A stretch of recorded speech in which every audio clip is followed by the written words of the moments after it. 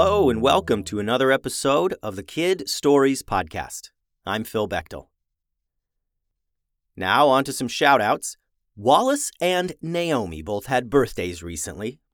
Wallace, I hope you got a super sweet flaming sword and a health potion and a spell book and a jar of pickles and a pet ninja lobster and a big bucket of goofballs. And Naomi, I hope you got a magic candle that can get as bright as the sun and a little hedgehog named Ping Pong that can grow into a hedgehog dragon and a speed cloak that makes you go super fast and a big bucket of goofballs. If you two were characters in a story, you would be pocket dragon ranchers who raise an entire farm of little pocket dragons. Thanks for listening, Wallace and Naomi. Today's episode is titled Space Shipwreck Part 2. Ben and Emmeline knew all the stories of the robot uprising of Arc-19. Everyone did.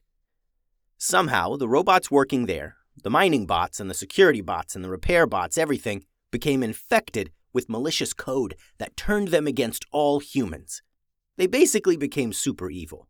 All the humans on the planet had to board emergency shuttles to escape. To this day, no one knows how it happened. All they know is that the planet is full of evil robots with laser blasters who attack any visitors. It's because of this that Ben and Emmeline are super cautious as they walk up to the complex of big buildings. They walked slowly, constantly looking all around, holding their hands out in front of them, ready for anything. Roscoe and Barnaby just trotted along nearby, sniffing everything. There wasn't much on Arc-19. No native animals or plants. All around them was quiet except for a gentle breeze. The building they approached wasn't one building at all. It was a collection of huge buildings meant to house equipment and vehicles for mining deep within the planet, and the buildings were all connected by long hallways. By the time they reached the edge of the building, they were practically tiptoeing in the red dirt of Arc-19. "Do you see anything in there?" asked Ben as they looked inside the huge open bay doors of the building. The open doorway was so big that they could have flown their ship right inside. And they could see older, bigger units still hanging in the building, abandoned years ago by the former human leaders of this mining colony. "I don't see any robots," said Emmeline. "Let's just go slow." It was so quiet they could hear the dirt crunch beneath their boots. They entered the giant building and scanned the area. All along the walls were benches and storage units for tools and spare parts. In the middle of the room were machines and vehicles that needed repairing. There were doors on each wall that emptied out into hallways leading to other parts of the mining facility. This building was just one of hundreds clustered together to cater to the thousands of robots and human workers who were supposed to mine ore from the planet. Once the robots were all turned evil, though, they stopped repairing the equipment, and a thick layer of dust covered everything in this room.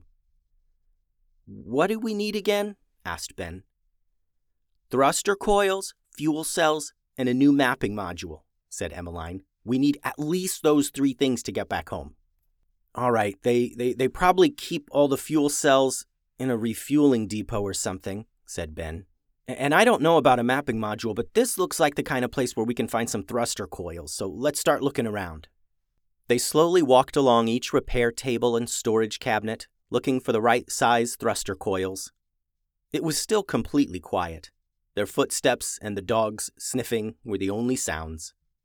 Ben and Emmeline were convinced that there were no evil robots in this big building, and they got a little more comfortable and began making a bit more noise, moving things around and dumping out boxes looking for the coils. Ben passed a large open door and decided to close it so he wouldn't have to worry about being seen from down that hallway. He swung the door closed to reveal a robot standing right there behind the door. The robot's eyes shined blue, and it spoke in a halting robot voice. "You are humans?" Ben was afraid that running away outside would alert more robots, so he grabbed a huge wrench laying on the ground and began clubbing the robot with it. The robot put up its arms in defense, and the blows deflected off the old gray metal with a clang. The dogs ran to Ben and began barking at the robot. Emmeline grabbed a wrench and ran over, ready to assist in the clubbing of this evil robot, but she noticed something as she ran over. The robot was defenseless. It had no mounted arm lasers and was holding no weapons. Its stuttering robot voice just repeated, "No fighting, no fighting, no fighting," over and over. "Ben, wait!" Emmeline shouted as she approached. She grabbed Ben's wrench and held it. The robot went still. The dog stopped barking. "I don't think it wants to hurt us," said Emmeline. "I thought all the robots on Arc 19 were out of control," said Ben. "Yeah, me too, but look at him," said Emmeline. The robot froze with his damaged metal robot arms still held in front of his face. The two kids leaned around and looked him over some more and discovered what appeared to be an old laser wound on his chest plate. "I am no fighting," said the robot. "I am no fighting. I am Randy for repairing only. I am only repairing. I am not for fighting." "Well, why aren't you fighting? Don't all the other robots here attack humans?" asked Ben, still holding his wrench just in case. "Yes, all other robots are bad. They shoot Randy. They shoot me for not being bad," Randy said, tapping the blackened, charred laser damage on his chest. "Well, why aren't you bad too?" asked Ben. "I am the oldest robot on Arc 19. My processors are not big enough to run malicious code," said Randy. "Only nice new robots get infected with evil code." Ben and Emmeline now noticed just how old Randy really was. Even on their planet, no one owned a robot this old. It would have been disassembled and melted down years ago. "Oh my gosh, are you a farm bot?" asked Ben, noticing the robot markings. "Look, Emmeline, it's one of those old robots made to fix tractors and stuff on farms." "That is correct," said Randy. "I am Farm Bot, model 1900, Randy, the repair bot. I was brought to Arc 19 to repair old terraforming equipment. I am for repairing, not for fighting." "Well, what were you doing in here?" asked Ben. "Why were you just hanging out behind that door?" "I was hiding. Bots come all around, and evil bots shoot at me with laser blasters. They know I am not one of them," said Randy. Ben leaned over to look out the small window on the door he just closed. "The evil bots come around here? How often do they come down to this building? How long have you been hiding?"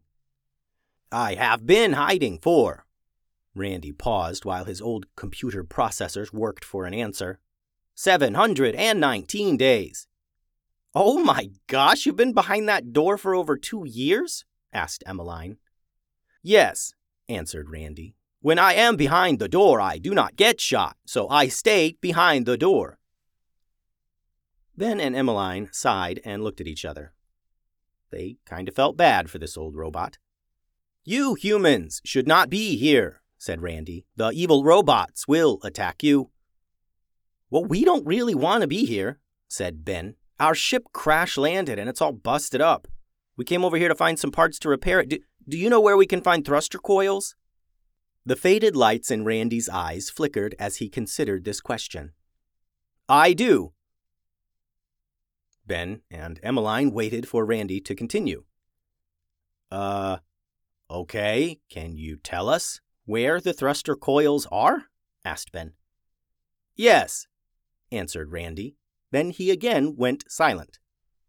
The two kids waited for an answer as the dogs cautiously sniffed around Randy's metal legs.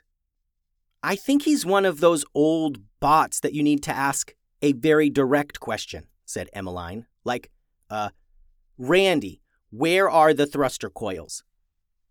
"Thruster coils are hanging in Bay 12, said Randy. "Oh, I get it," said Ben.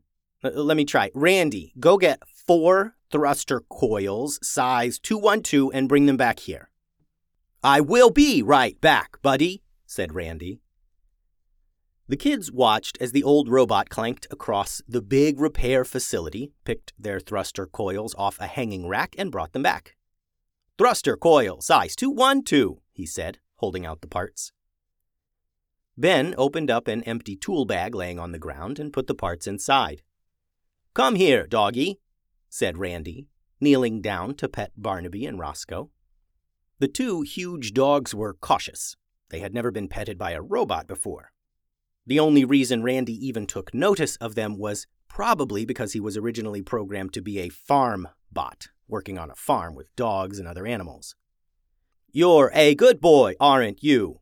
Are you my good, sweet boy? Yes, you are. Yes, you are," Randy said to the dogs as he gave them tummy rubs. Hearing a robot voice say something so specifically human was a little strange, but also endearing and maybe even kind of cute. Soon the dogs were leaning into Randy's scratches and pets, rolling onto their backs and enjoying his belly rubs. "Okay," said Ben. "This is a little weird." "Yeah," said Emmeline. "We really need to get out of here." "Randy, will you help us find the other things we need?"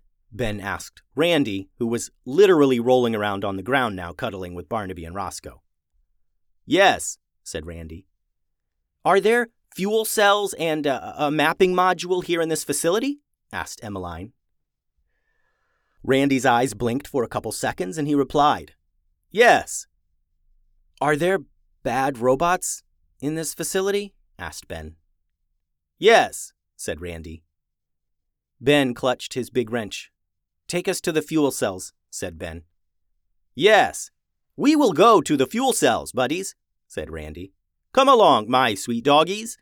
Randy went to the door Ben had closed. Before he opened it, he turned back to Ben and Emmeline.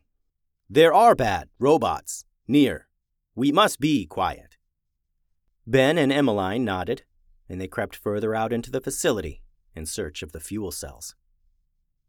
The end. Thanks for listening, friends. I would absolutely love to see your drawings of Randy the robot. If you do draw one, please have your grown-up email them to me at kidstoriespodcast@gmail.com. Adios.